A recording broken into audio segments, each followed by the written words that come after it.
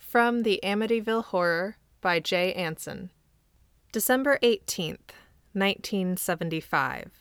George and Kathy Lutz moved into 112 Ocean Avenue on December 18th. 28 days later, they fled in terror. George Lee Lutz, 28, of Deer Park, Long Island, had a pretty good idea of land and home values. The owner of a land surveying company, William H. Perry, Inc., he proudly let everyone know that the business was a third-generation operation. His grandfather's, his father's, and now his. Between July and November, he and his wife Kathleen, 30, had looked at over 50 homes on the island's south shore before deciding to investigate Amityville. None in the $30,000 to $50,000 range had yet met their requirements, that the house must be on the water and that it must be one to which they could move George's business.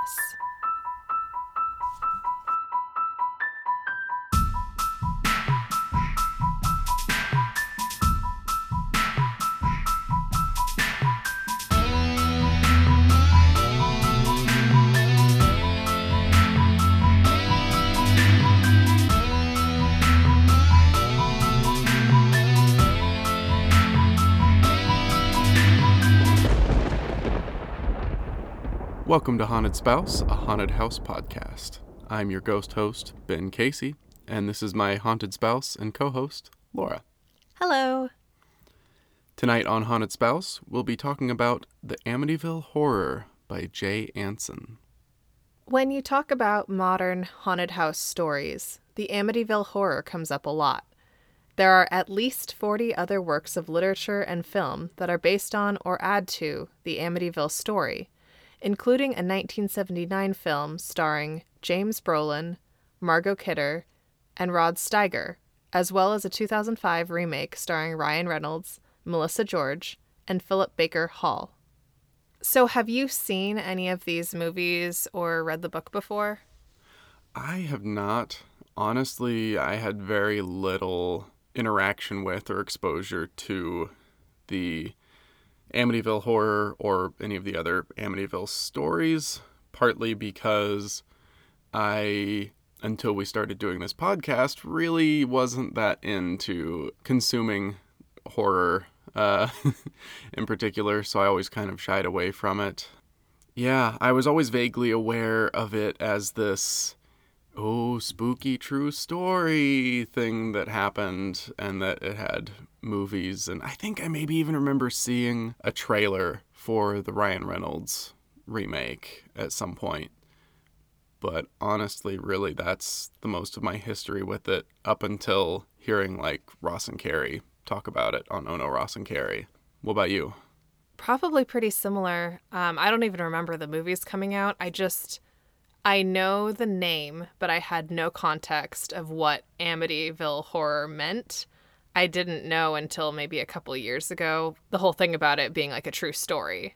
And then once I did learn a little bit more about it, I wasn't as interested because it was supposed to be a true story, and I always kind of mentally lump all of that stuff together versus like a literary haunted house into the category of those really awful like ghost hunting TV shows where like nothing really happens. Maybe they have like basically I feel like those shows would always be like, oh, we heard this noise, and it's never really clear if the noise was because that was like somebody in their filming crew dropped something or whatever. Or they add like fake subtitles on top of a thing they're hearing. And it's so like, it doesn't sound anything like that. Yeah. Or like they run it backward after they get back. Like none of this stuff is particularly compelling to me.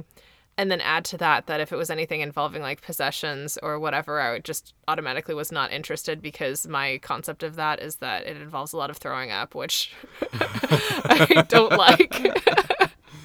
And that's probably from The Exorcist, which I've never even seen, but it's so entrenched in our culture that like I was somehow subconsciously aware that like possessions and vomiting in Hollywood go together. Yeah. So my general awareness of this is that, oh, this is a haunted house that allegedly like happened in the 70s, and I'm starting to become aware also that there was a connection maybe with the Warrens as well. So speaking about Ed and Lorraine Warren. Oh, yeah. Um, And if you haven't heard of them, they are ghost hunters from kind of that same era. Yeah. Their exploits have resulted in a number of stories like this one. The book was published in 1977, and it recounts George and Kathy Lutz's experiences of events that occurred in their home in 1975. In the excerpt, we introduced George and Kathy Lutz, but to recap, they are a fairly recently married couple that moves into 112 Ocean Avenue with Kathy's 3 children from a previous marriage. Danny is the oldest child at 9 years old, Chris is 7 years old, and Missy is 5. They also have a dog named Harry. From the Amityville Horror by Jay Anson. Evergreens grow around the narrow grounds, partly blocking off the neighbors on either side, but their drawn shades can be seen easily enough. When he looked around, George thought that was peculiar. He noticed the neighbors' shades were all drawn on the sides that faced his house, but not in front or in the direction of the house on the other side. The house had been on the market for almost a year. It was not in the paper, but was fully described in Edith Evans's agency listing. Exclusive, Amityville area. 6-bedroom, Dutch colonial, spacious living room, formal dining room, enclosed porch, 3.5 baths, finished basement, 2-car garage, heated swimming pool, and large boathouse. Asking $80,000. Without hesitation, the broker then told the couple it was the DeFeo house. Everyone in the country, it seems, had heard about that tragedy. The 23-year-old Ronald DeFeo killing his father, mother, 2 brothers, and 2 sisters in their sleep on the night of November 13th, 1974. When their priest, Father Mancuso, comes to bless their home, he hears a voice say, "Get out!" Throughout the rest of the Lutz's stay at 112 Ocean Avenue, Father Mancuso is plagued by an assortment of maladies like several bouts of the flu and developing boils on his hands. The symptoms seem to worsen whenever he attempts to contact the Lutzes or warn them. A variety of hauntings occur with increasing intensity until the Lutzes finally leave the house just 4 weeks after moving in. So next we have a segment. I created a little game for us to play to kind of go through the hauntings. And if you want to play along at home, you're welcome to do so. We would love to see how far you get in the game.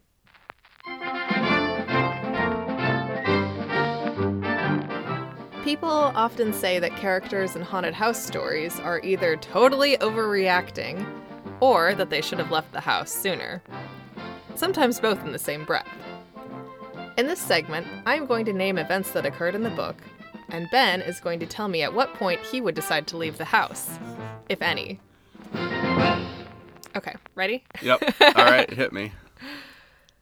Number 1. Your dream home is on the market for $80,000, but no one will buy it because of the murder-homicide that occurred there. Would you buy it or let it go? I would probably buy it. Yeah, I don't think I'd have too many hang-ups with that. Okay. Like, I might feel a little weird about it, or like in the middle of the night, I might feel like a little spooked on occasion, but I don't think it would stop me from buying it. Okay. Yeah. I feel like that's a solid business decision. Yeah. Or a solid personal finance decision. Now, if I were in their situation, would I have bought this house? No. Tell me more about that. Well, I mean, over the course of the book, it becomes fairly clear that their financials were not in a place to have bought this house. And that may, in fact, be the reason why they published a book about it, to potentially recoup their losses on said house. But that's a story for another podcast. All right, so you've moved into your house. You don't have a lot of furniture and can fill your house with the murderer's furniture for just $400. Would you buy it? No, I don't think I would.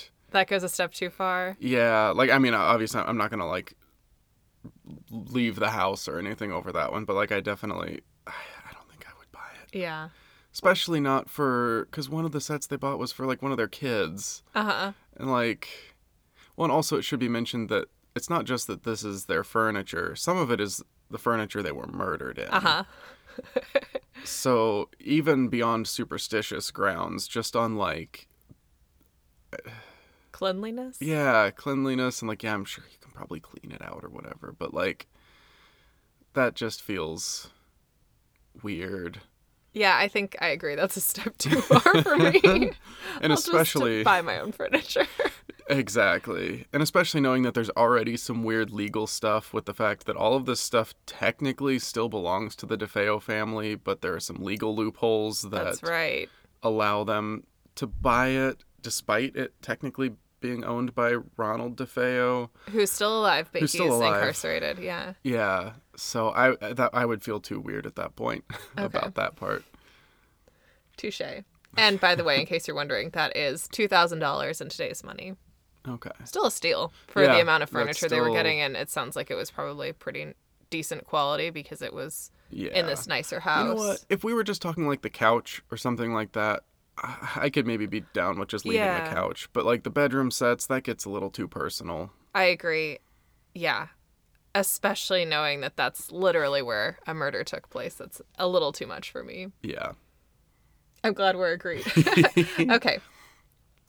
After you move in, there is a mysterious knocking sound in the middle of the night. It's an older house that's going to make some noise.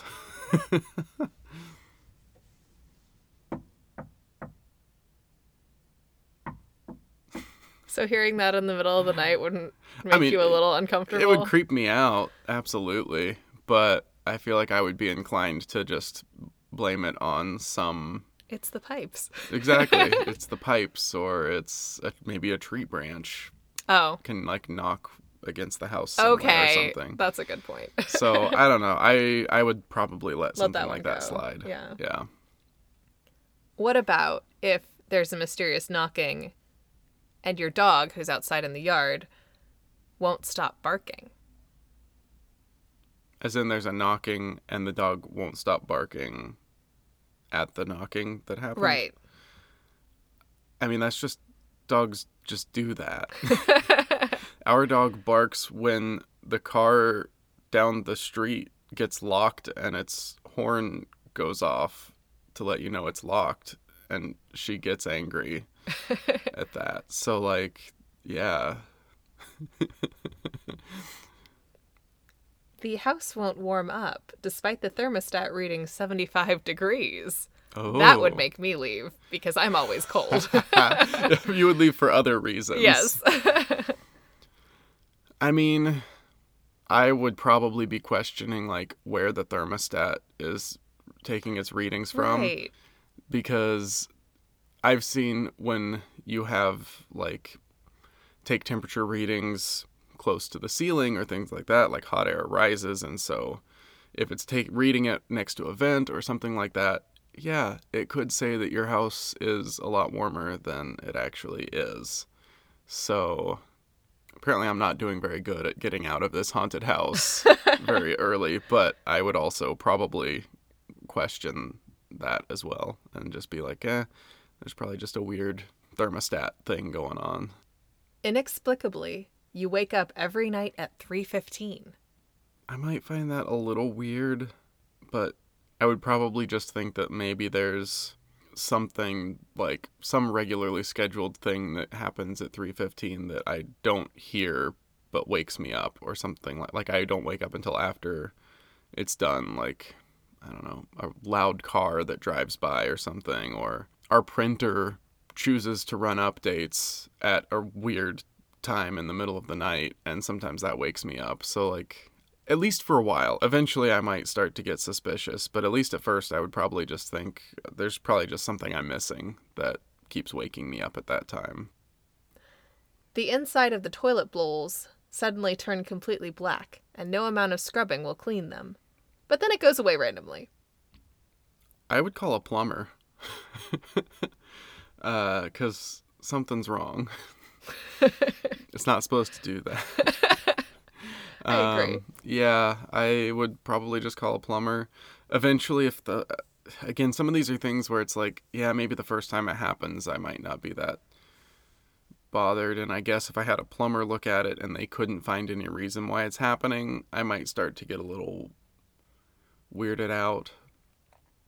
I don't know if it would ever get to the point where I would just leave, though.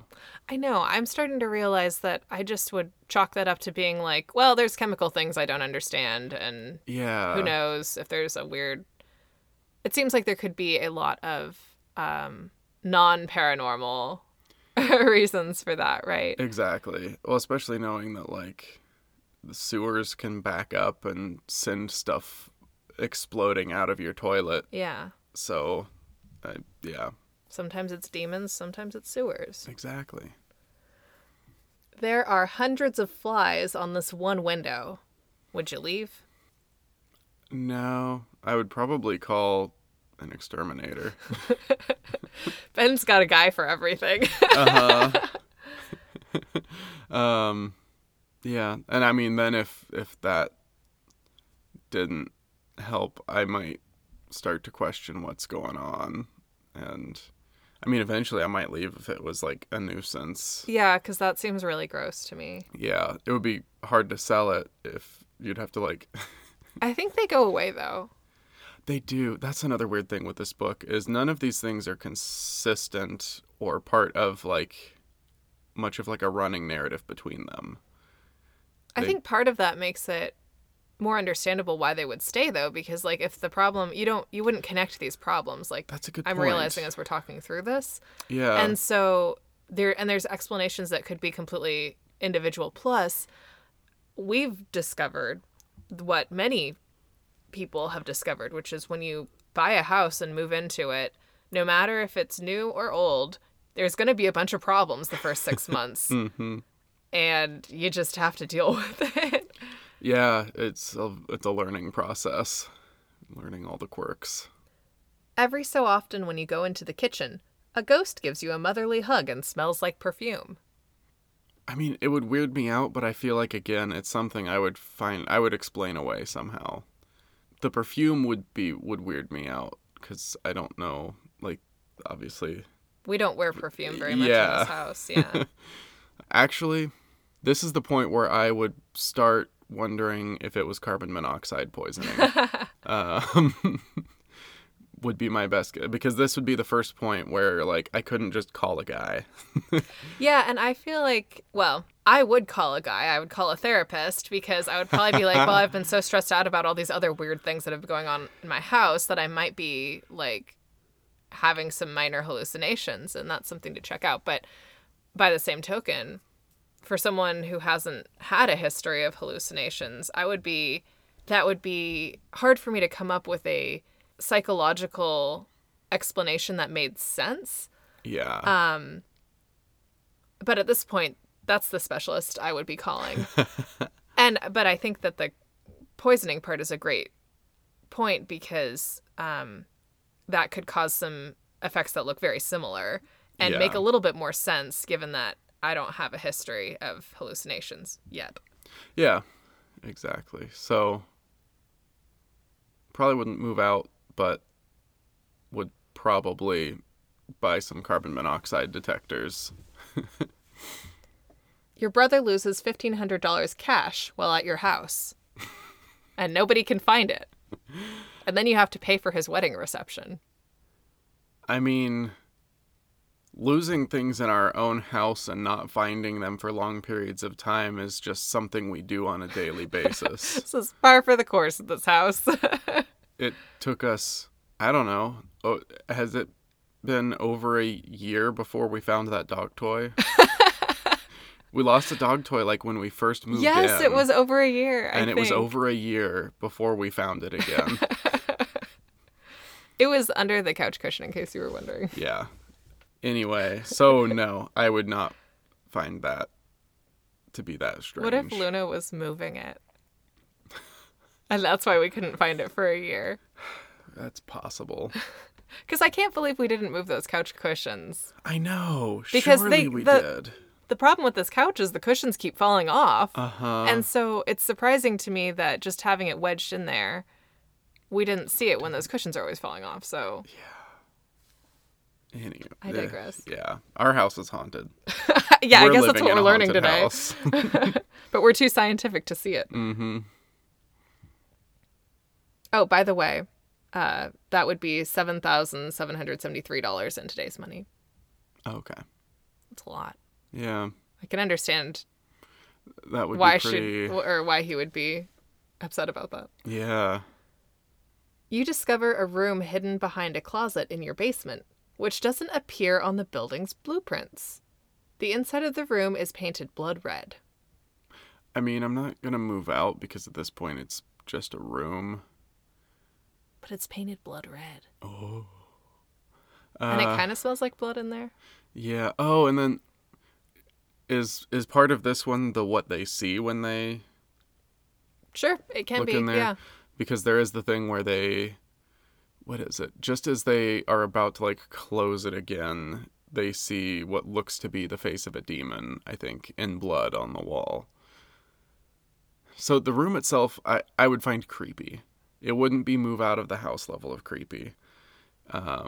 If anything, it would be like, oh, cool, secret room. Hidey hole. Yeah. The smell of blood might be a little weird. I'm not sure what they're implying that's going to smell like. Well, I assume it would smell like how it tastes when you have a bloody nose. Yeah. That's my frame of reference. I guess like that blood, metallic. Yeah, that kind of metallic. But I also feel like that is kind of how like old metal smells. So I feel like it would be so easy to just like just kind of explain it away that way. And if I saw a demon face on the wall, I would probably buy another carbon monoxide detector to put down there. And just carry it around with you. Yeah, I'm going to start getting a like what I use at work, where we have like these carbon monoxide detectors that we can clip to our lapels. And just get one of those. Just see what's going on with you. Mm-hmm. What about if you later hear that it might have been used for sacrificing dogs and pigs? Probably not. And this is partly because of my own knowledge about those kinds of stories and knowing that in almost all cases they're found to have been completely fabricated. I would not believe someone if they told me that about that room. Yeah, I think I would be a little bit torn between like just feeling, just in case it were true, like disgusted and sad because I love dogs so much. Yes. And I know pigs are really smart too and can be really cute. But then like the logical part of my brain would be like, that probably didn't happen. Yeah. So now, I don't know. I found animal bones in there or like actual evidence of something happening, okay, that would be a little spooky. I might start to question what went on there. Yeah.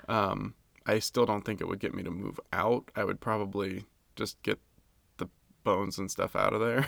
Yeah, I kind of feel the same way where it's like, okay, well, that would kind of suck, but like the sunk cost of purchasing a house and just all that rigmarole, like it's going to take a lot to get me to leave. Yeah. Your 5-year-old says that she has made friends with a talking pig who lives in her room. I mean, and I know that this is the cliche, but that kind of just sounds like a thing little kids do. Mm-hmm. I agree. Obviously, like, that's why so many haunted house stories do that, where it's like, oh, but this time it was real. Is because, yeah, kids just kind of do that. Like, my sister and I used to have, like, whole casts of Beanie Babies with personalities we made up for them, and we would have them act out stories. Like, it's not that far of a stretch for a kid to make up a pig in her room, especially because, like you said, pigs can be kind of cute. Yeah. So, like, a little pig that talks to her. I don't know. What if the pig says that your 5-year-old can play with him forever? I mean, ominous, but could also be totally innocent because kids have a different understanding of forever than we do, I think. Exactly.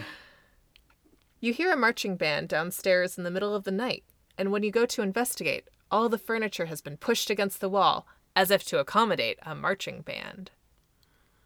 I'm going to break this one up into 2 parts. Okay.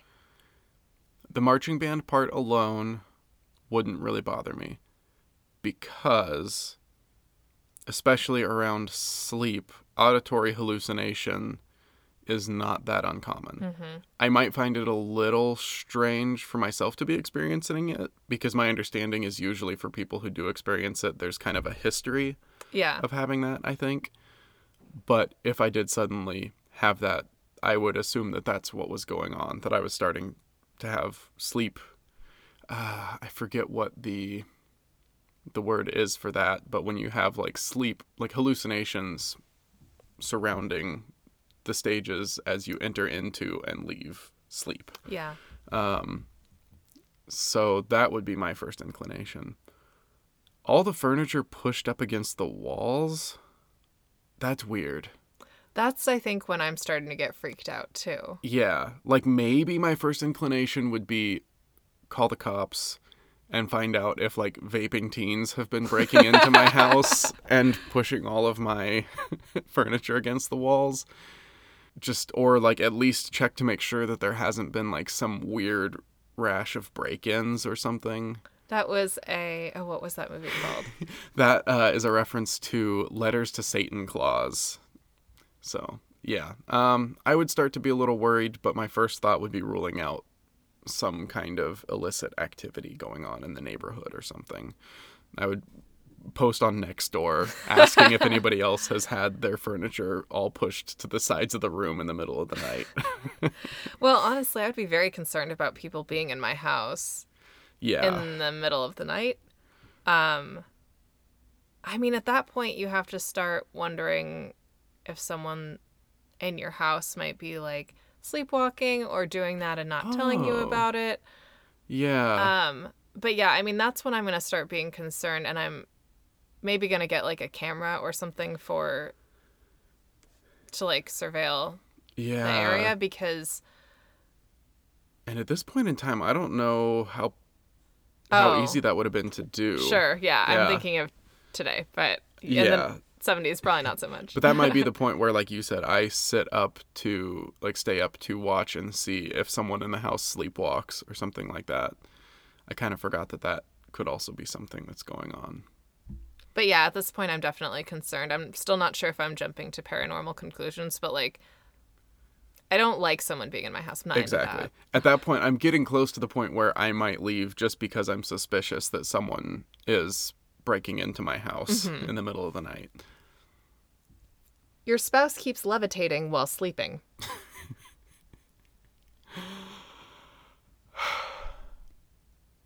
It depends on how that's working. If it's one of those things where, like, I look over and see her levitating and then, like, I wipe my eyes and then she's not, or something like that, I would, again, assume that it's some form of, like, hallucination occurring during that falling asleep, waking up time. If on more than one occasion I have had to get up out of bed and grab her back down so she doesn't float away, at that point, I'm possibly ready to move out. But you're gonna like take a video of this, right? Like, oh, absolutely. At what point do you not constantly... I know that they didn't have phones with cameras back then, Yeah. but like, at what point do you not have your old Polaroid or whatever out? Yeah, like take a Polaroid photo, or I don't know if they had camcorders yet Right. at this point, but like... But there must have been some way, with this many hauntings, you're just gonna Yeah. have that with you with your carbon monoxide detector and like Exactly. following you around so you can get pictures of these things. Especially Exactly. if, like, I feel like you have no excuse if this has happened multiple times. Yeah, like at what point... And that's obviously the frustrating thing with a lot of these based on a true stories is, strangely enough, nobody thought to actually collect any evidence, like any Yeah. physical evidence for these things. Your spouse keeps waking up with a bunch of burning red welts all over their abdomen. Again, this lasted for several hours, so they should have taken a Yeah. picture. Or at least gone to the doctor? Right? Because, yeah, again, like, yeah, it's weird, but if it were only temporary and it goes away, like, I don't How know. would you know it was the house? Exactly. I might just think that it's a weird sleep rash. Yeah. Yeah.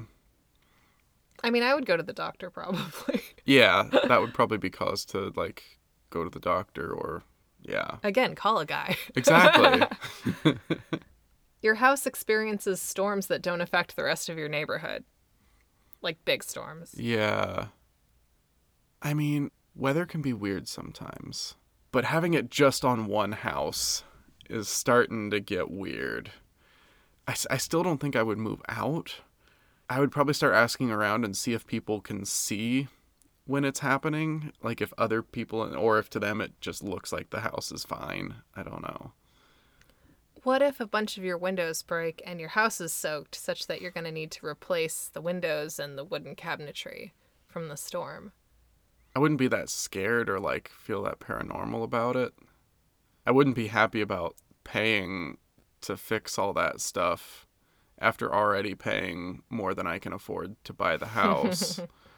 So like that might possibly be the point where I just like cut my losses and sell the house and let someone else take care of it. I don't know. Well, what about in combination with all the other things that have happened though? Because that's where I think like someone levitating, all of the welts, all of these different things. Yeah. I think the levitation really changes it for me because I can't come up with a good explanation other than like hallucinating. But if it's happening enough where you can get evidence that it, like you can take a picture and look at it later, then I'm starting to wonder. And then it's starting to do damage to the house. Mm-hmm. That feels like something that we can't just fix and then move on with our lives. So I think I'm starting to get suspicious. There's something supernatural. Yeah. Same. Still hard to say when exactly I would move out. Oh, we've got a couple more. Okay. If you want to keep going. Okay, let's go. When you try to leave, your car won't start. I mean, at that point, my superstitiousness would probably be starting to get the better of me. Because even though it's not impossible that a car would do that, it's also, like you said, so many things happening together. And then the fact that in the book, this happens when they try to leave, and then they decide to stay. I know. That's like, really? You can call Like, a taxi. Yeah, because I will say, if I were in their situation, and at this point, and I'm sure that there's, in the context of the story, there's probably some explanation of the house having influence over them. But if I was ready to leave and my car wouldn't start, then as soon as I could get it to start, it's time to go. Yeah, or if there's another way out. Like, once I've decided to leave, the car not starting is not going to be the thing that keeps me in the house. Exactly. Now, I think in that case, wasn't there also one of those storms was happening? Yeah, and so they didn't think they were going to make it out or have time or whatever. So Yeah. Your 7-year-old and 9-year-old say that they saw a monster with no face. I mean, again, that's not that weird for kids to get scared by something they think they see. Yeah, and I'm not sure if it's like, well, there's two of them corroborating, so they probably didn't have a shared hallucination. But then on the other hand, there's also that like group hysteria thing where like one could like build the other up. One kid sees it, tells the other kid about seeing it. Now the other kid thinks they've seen it. In a poorly lit room. Yeah. But at the same time, like, your 5-year-old is repeatedly seeing this pig. You've seen the pig now, too. Oh, I forgot about that there was the scene when he sees the pig in the window. Now that... that one might have gotten to me. Like, but if you see the same thing that your kid says that they're seeing, yeah, that would be spooky. But again, the fact that a lot of these things only happen once and then don't happen again makes it really hard to not just doubt myself about them. Mm-hmm. You see a gigantic hooded figure coming up the stairs to your bedroom. I might be done at that point. I think me too. Yeah. I would have been done a few steps earlier, I think. Yeah. But if I made it that far, that would probably be the thing that'd be like, okay, I've seen Dementors, I'm not interested. Exactly. At this point, I am either convinced it's haunted or convinced I'm about to die of carbon monoxide poisoning. So, yeah, I'm done. Yep. Well, that was my last one. Oh, so good. There you go. I mean, we made it as long as the Lutzes did. Yeah. So I don't know if that's a good thing or a bad thing, but it's making me have a little bit more empathy for the characters in these stories that are like, oh, we'll just stick around. It takes a lot of effort to sell a house anyway. Exactly. Like, yeah, and their willingness to try and make it work. Yeah. And it would be extra hard to, like having your dream house. It'd be even harder to let that go, I feel like. Yeah. Like, the more ideal the house is, the harder it would be. Especially, like, they probably knew that they wouldn't be able to afford a house like that in the near future under normal circumstances. So they wouldn't be able to get it back. And that sense of loss, psychologically, we know is greater than gaining something of the same value. The loss is more powerful to us, so. Yeah. It certainly would be difficult. And yeah, it's so easy for so many of those things to just make up excuses for them or to just keep going, especially in their situation where they put themselves in a very financially precarious situation in acquiring this dream house. Yeah. So they've got two forms of sunken cost at this point. Yeah. I've got one for you. Oh, okay. What about the green goop? What would have been your reaction to the green goop? Gosh, that falls into the category of a trope that is supposed to be spooky, but I haven't seen the source material that makes it spooky. Yeah. So for me, it would be more like a nuisance from a home ownership perspective. And if it just disappeared and left no trace, like, I would have been very frustrated during the time that it was happening. But once it was done, I would easily forget it. Yeah. And I don't know. I might start to question, like, how safe the house is to live in. Oh, good if the point. walls We're oozing. were oozing green goop. Yeah. I would not have put that in my mouth. I can't believe Oh George my puts it in his gosh. mouth. Yeah, he tastes it. Like he's been watching too many, like, TV shows Yeah. where the investigators go up and, like... And, like, But the first thing you learn in science lab class is don't taste it. exactly. Like, you can waft it, but don't huff it and don't taste it. Exactly. Yeah. Are we ready to take a quick break? I think so. Okay, great. Thanks for playing.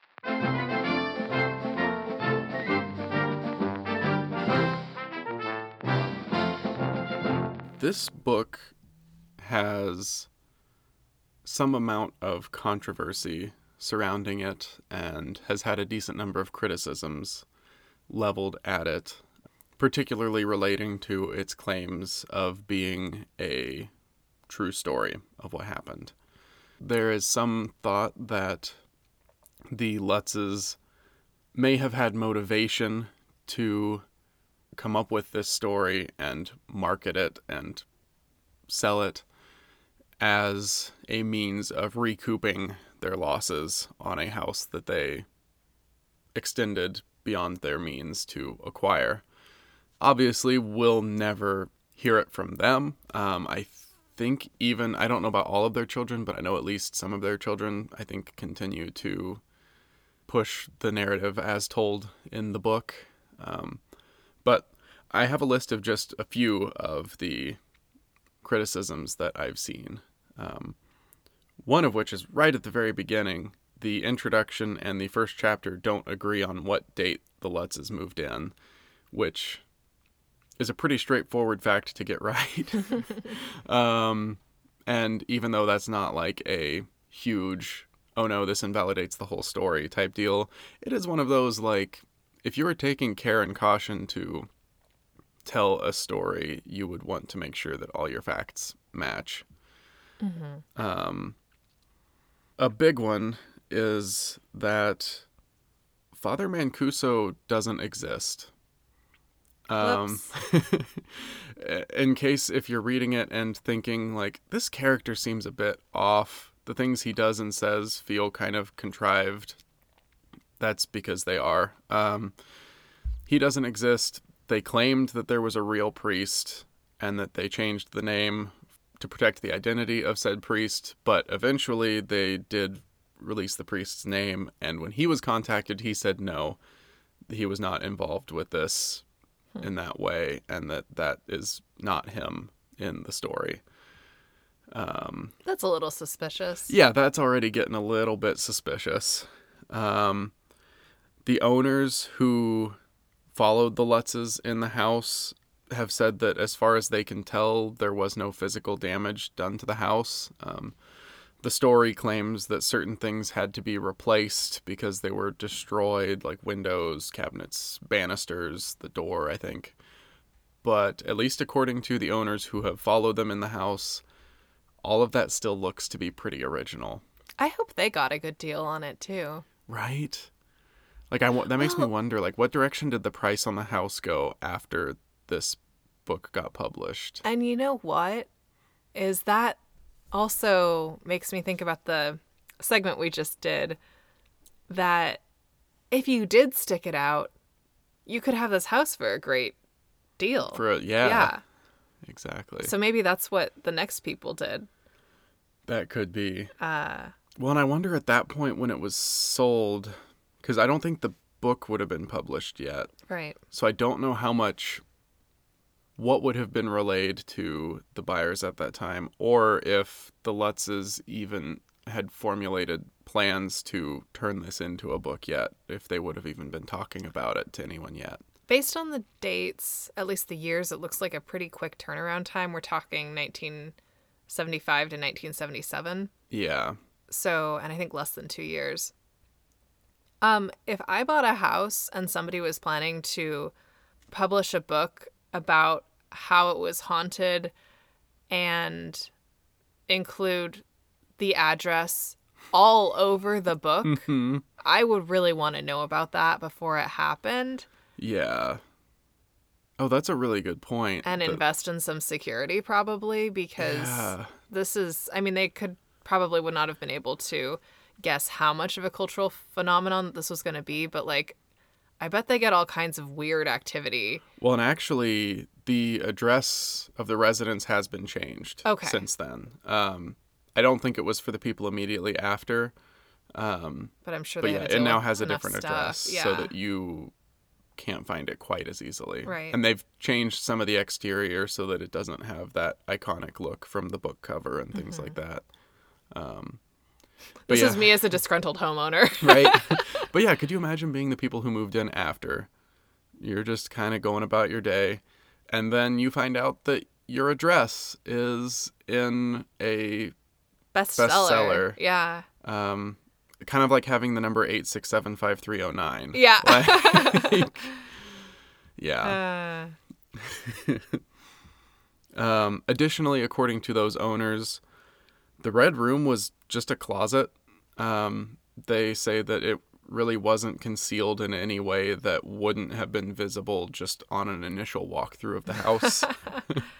And with all of these things, I'm sure that you could always make the argument that, the demons changed things. Oh, yeah, or, that's this right. was the influence of the presence, things like that. Keep forgetting about how this works. Yeah. Exactly. Yeah. So there is that caveat that I'm sure that there are claims like that could be made to defend the inconsistencies in this story. For instance, the next one, there couldn't have been cloven hoof prints in the snow because it wasn't snowing at the time that this story took place. However, they say that there were weird weather patterns as a result of the haunting, so I'll give them that. Well, it could also have been that maybe in the same way that he saw the pig, but maybe somebody else might not have. Maybe he could have seen snow that other people didn't see. Like maybe it was all part of the same vision. It could be a hallucination, but in keeping with the argument that it is something supernatural, it could have been a vision or a apparition. Yes. So, yeah, I'll give them that one. Can't really give them the next one. There was no bar called the Witch's Brew. Did they change it for privacy's sake, maybe? Maybe. That's the best thing I could think would be they just didn't want to reveal the name of the bar that he went to. But then why would you name it the Witch's Brew? It's such a good name. Like, when they're, like, by naming it that, they're obviously going for a theme Spooky. with it. But, yeah. But, I mean, the Witch's Brew. Yeah. Exactly. That's my aesthetic. Another point of controversy is just the very fact that Ed and Lorraine Warren were involved at some point in investigating this house. they are kind of notorious for this exact kind of story where they will claim spooky things that happened and things that they did to overcome the spooky things or the demons or whatever, and then turn it into a piece of media that can be sold. And they have continued to do that. I forget if Lorraine is still alive, but I know at least up until very recently, she continues to be involved in the Conjuring universe series. So it at least is worthy of some suspicion that a couple of people well known for monetizing these kinds of stories was involved in this instance. Mm-hmm. And finally, at one point, there are claims of Native American sanatorium of sorts / burial ground that was supposedly at this site. There's no evidence that that was ever a thing. Yeah, none of that sounded like a real... Like, it doesn't pass the... What do you call it? The sniff test? Yeah, it doesn't pass the sniff test, even without any research. Yeah. That just doesn't sound right. And it's also knowing that, like, for the time that was also kind of a fashionable thing, because I don't know when things like Pet Sematary or like Poltergeist happened, but I think I was just listening to the You're Wrong About episode on the Amityville Horror, and I think they said this might be the first instance of that trope. So it's possible this one actually started that. Yeah.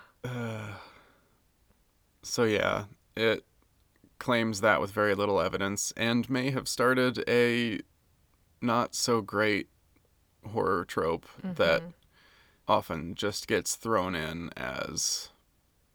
Here's some more spooks. Yeah. It feels kind of similar to how people are like, and it was an asylum because crazy people are scary. Exactly. Yeah, just like using a whole group of people and the ridiculous stereotypes that have been assigned to them to make something seem scarier, which is disrespectful to that group of people and also inaccurate. Exactly.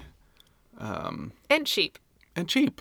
Yeah, and I will say I haven't seen Poltergeist and I haven't read Pet Sematary, so I don't know how those handle that particular trope, but I will say without a great amount of care and caution, I do not see usage of that trope being particularly tasteful. One thing I could see, and this would have to be done in a careful way and possibly not by a white person, is using that trope to explore white guilt about and feeling haunted by our guilt for the displacement and atrocities that were done to the indigenous people. So what you're saying is we need like a Get Out style horror movie that takes on the Native American burial ground trope and kind of re-examines that. Yes. Maybe. I'm not the person to speak on that, though. Yeah. So I think we'll leave it at that. And finally, this isn't necessarily a criticism I've seen leveled at it a whole lot, but it is interesting that this was released later in the year that The Shining was released. And this book is not light on parallels and similar story elements to The Shining. I don't know that there's any record of whether there was any kind of influence from The Shining onto this. Or if they were influenced by the same cultural factors. Yeah, or if maybe just they were two different branches from that. Yeah. But it is interesting to note that both came out the same year, and if I were to recommend reading one or the other, I would hands down say go read The Shining instead. And maybe that's a haunted house worth exploring. Maybe.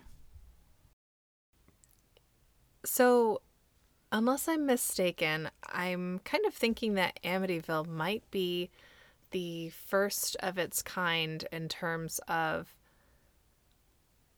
the haunted house being a house that a middle-class suburban couple purchases, and then they find out it's haunted, which, of course, we see that theme come up again and again and again in later movies and books, probably to a lesser extent.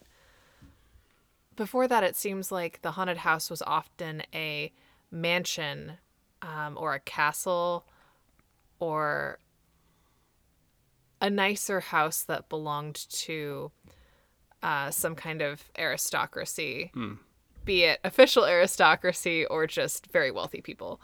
And you're exploring the house, but you didn't purchase the house a lot of the time. Yeah. I think there's various iterations that kind of create a spectrum, but this does seem to be the first, like, we bought this house. It was great. We wanted to solve our very quotidian suburban family issues, and we're hoping that this new house will be a fresh start for everybody. Yeah, like we're in pursuit of the American dream. Yeah. Like, Versus this is an old mansion on a hill that we're just exploring.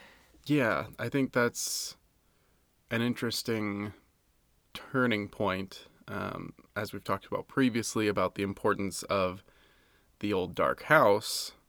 We kind of see this transition away from old dark houses to sometimes still old, but often new to the person buying them and moving in, houses that aren't coming from this theme of the decay and demise of the aristocratic family that once held great power and lived here.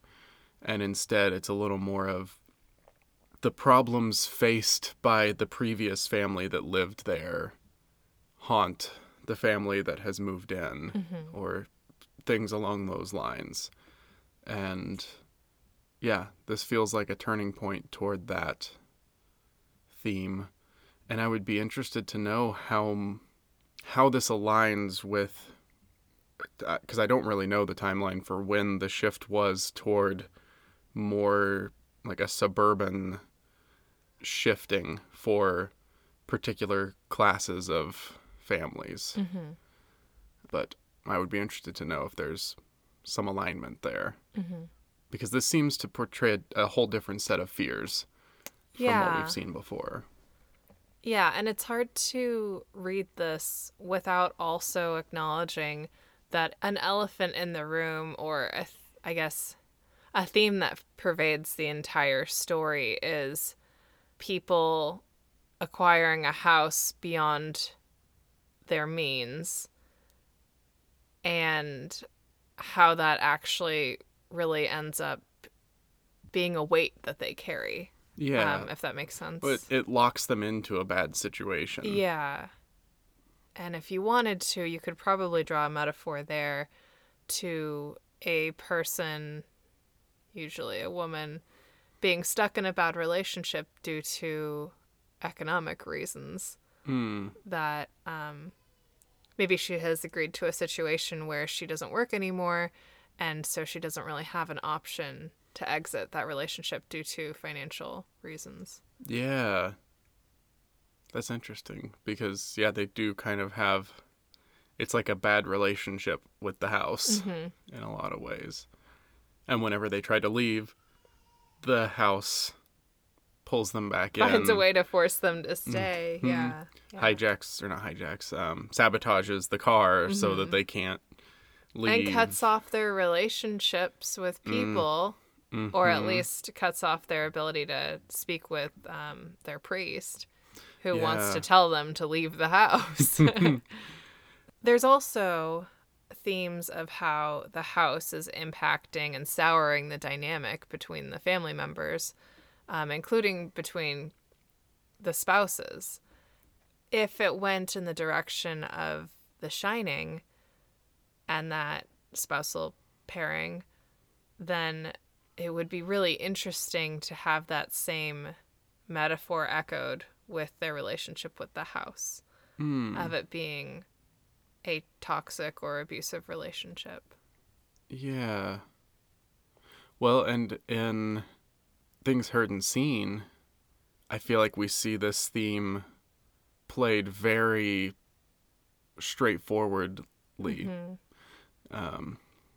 where it literally is parallel metaphors with the house and the relationship. Yeah. Like, whereas if Amityville Horror, it's maybe implied Things Heard and Seen, which makes me wonder how much of that story is meant to be an homage to Amityville and that era of I was just story. thinking that, like, more and more that seems like that fits, and they could have chosen to have that story be set any time. Mm-hmm. And so to choose the late 70s, that really feels like it might be a reference, yeah. Yeah. And it's even a similar thing where, because of money, they're stuck with this house that is essentially that they're in an abusive relationship with. And then, yeah, she's in an abusive relationship and, like... And she doesn't have a lot of resources to leave. Yeah.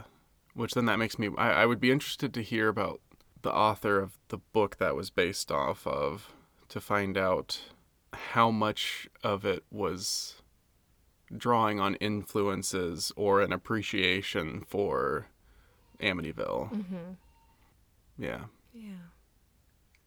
We're going to take a quick break, and when we come back, we will do some ratings.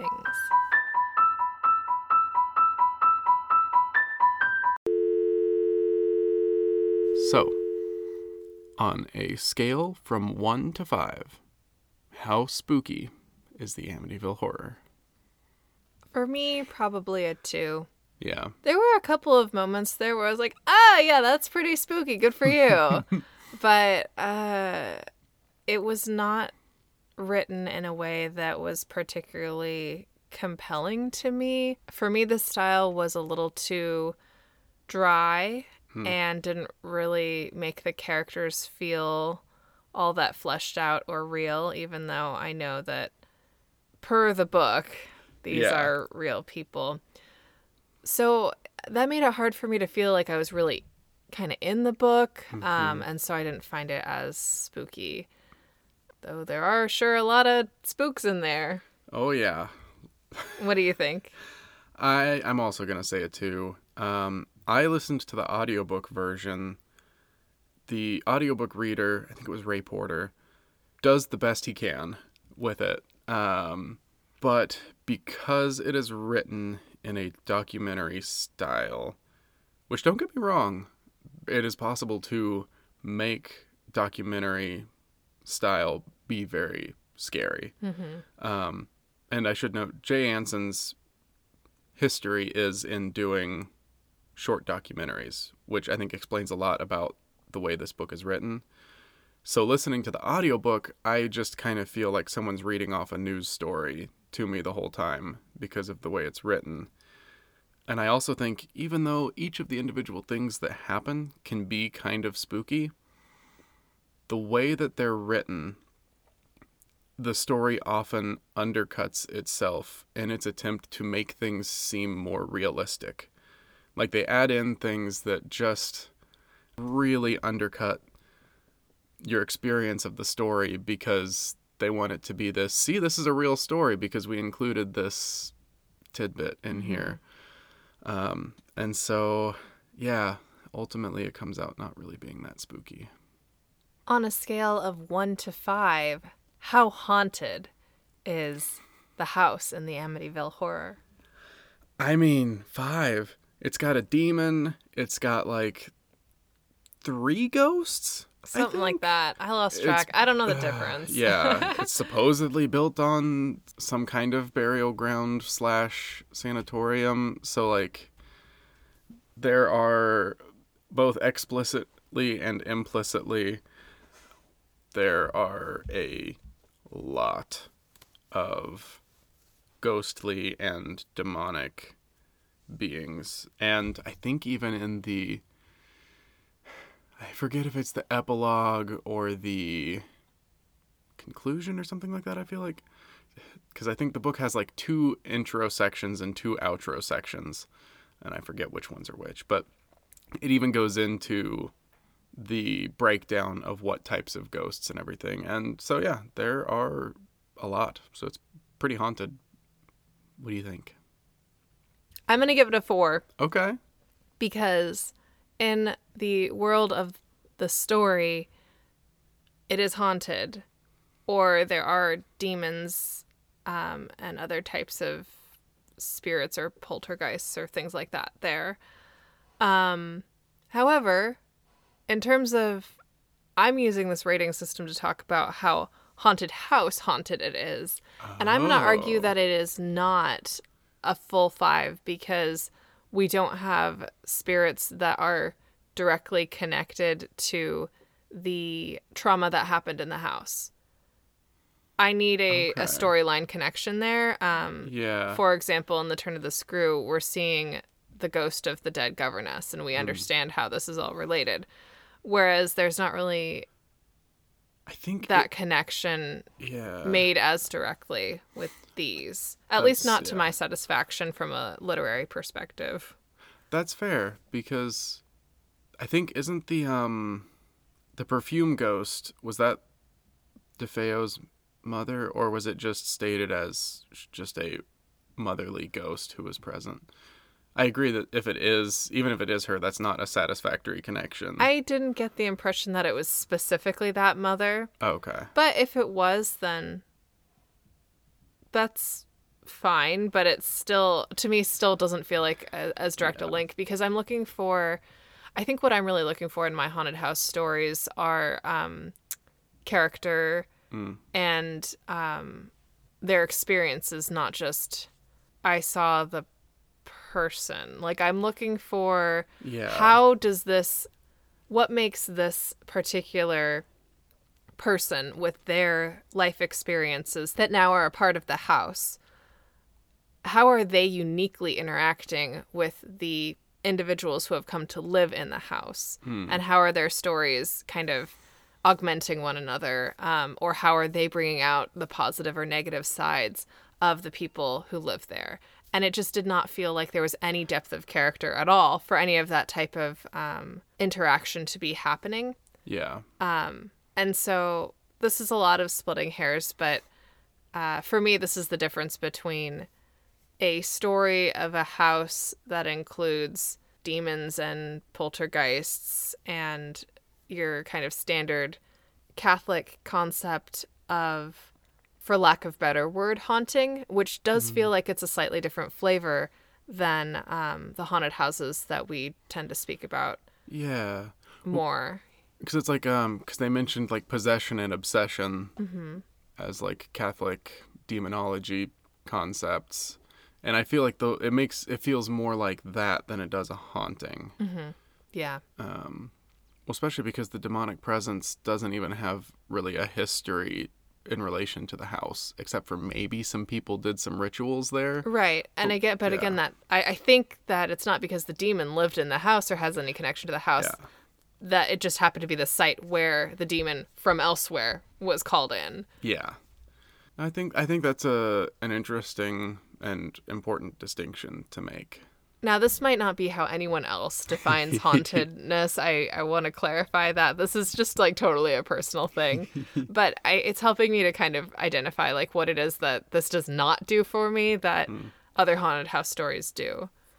Yeah. Well, and I think given that we're taking somewhat of like a psychological approach, or approaching this from the psychological aspects of the story, there is kind of a divide between how hauntings where the house is haunted through its history and things like that, as opposed to the like demonic influence stories. And so I feel like in the ways that we're trying to approach these works, there is a bit of a divide there.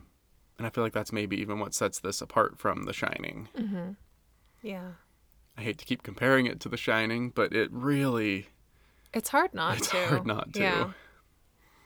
In case you're not familiar with The Shining, that story, like we said, has a very similar publication date. And it is the story of a lower to middle class man and his wife. Probably middle class because they both went to college, I think. Yes, Okay. they did. Scratch that. A middle class family that goes to stay in this very fancy hotel over the winter when nobody else is there to care for the hotel. They get snowed in because they're in the mountains in Colorado. And the hotel is haunted, and it has the ability to have an influence on the people who are in the hotel.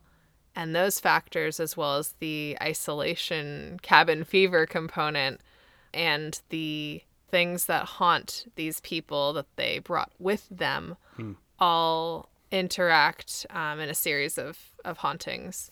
And so that setup of a family coming to a house that's very fancy, that has some supernatural elements already there, and then some of the ways that their personalities are impacted by the house, all feel very reminiscent to Amityville, Yeah. or vice versa. Yeah, whichever direction you want to go in. It honestly does feel like to me like Jack and Wendy in The Shining are a much fully realized version of George and Kathy in the Amityville Horror. Mm-hmm.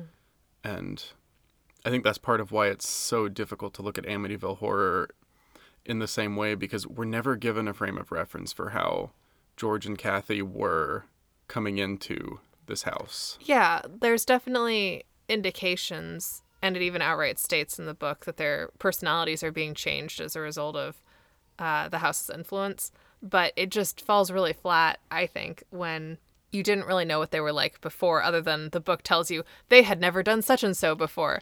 Okay, well, I think it would be a little bit more effective and honestly believable for us to see that and not just be told it. Mm-hmm. And some of what makes The Shining a little impactful is that, like, some of that stuff has been done before.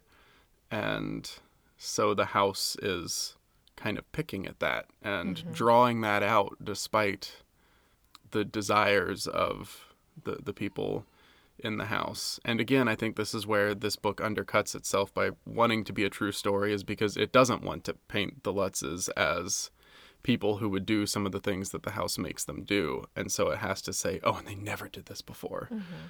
This is just so unlike them. The house made this sudden change, and it makes for a less impactful story.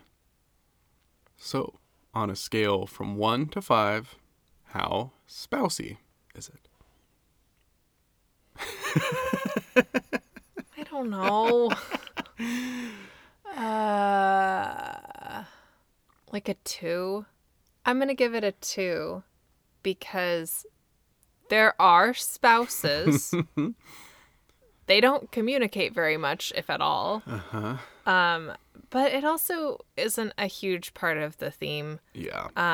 There's a little bit of a family theme, given that the murder that occurred was an adult child killing his family members. Mm-hmm. But that's kind of the extent of it. So Yeah. I'm going to go ahead and say it's a 2 because the main characters are married. And so by default, their marriage is a part of the story, but it does not take a very center stage.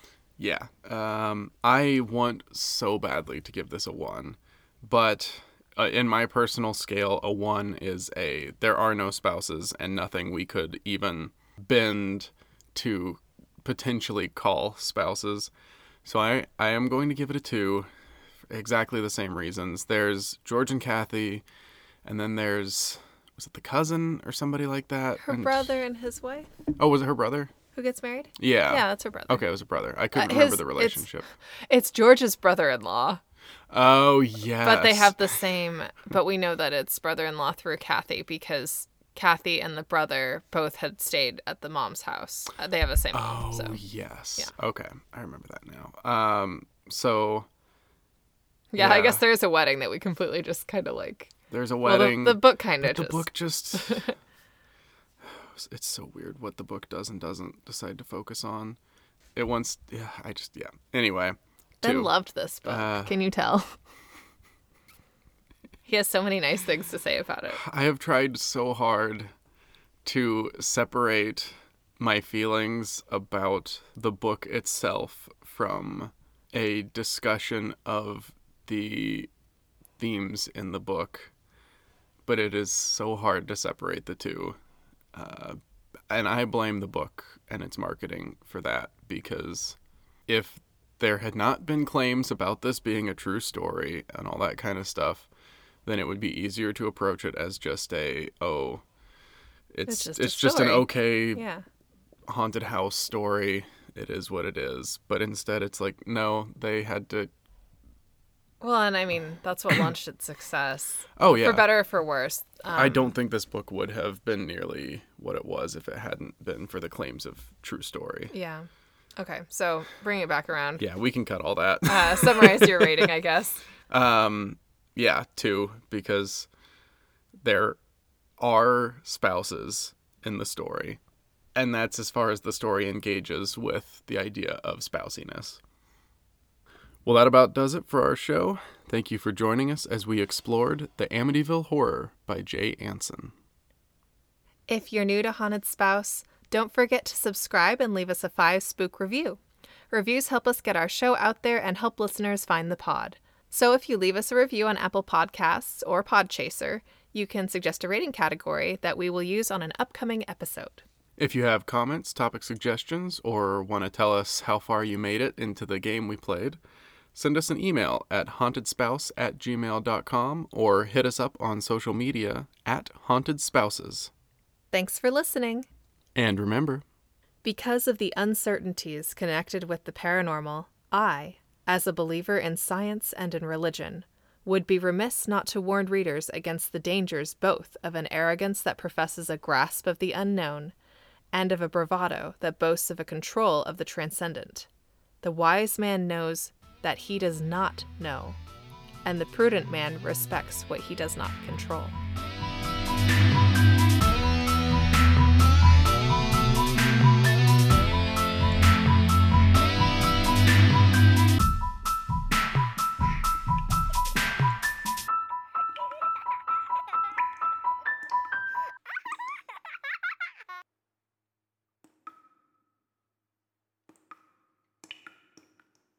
Yeah, so Ben, describe your history with...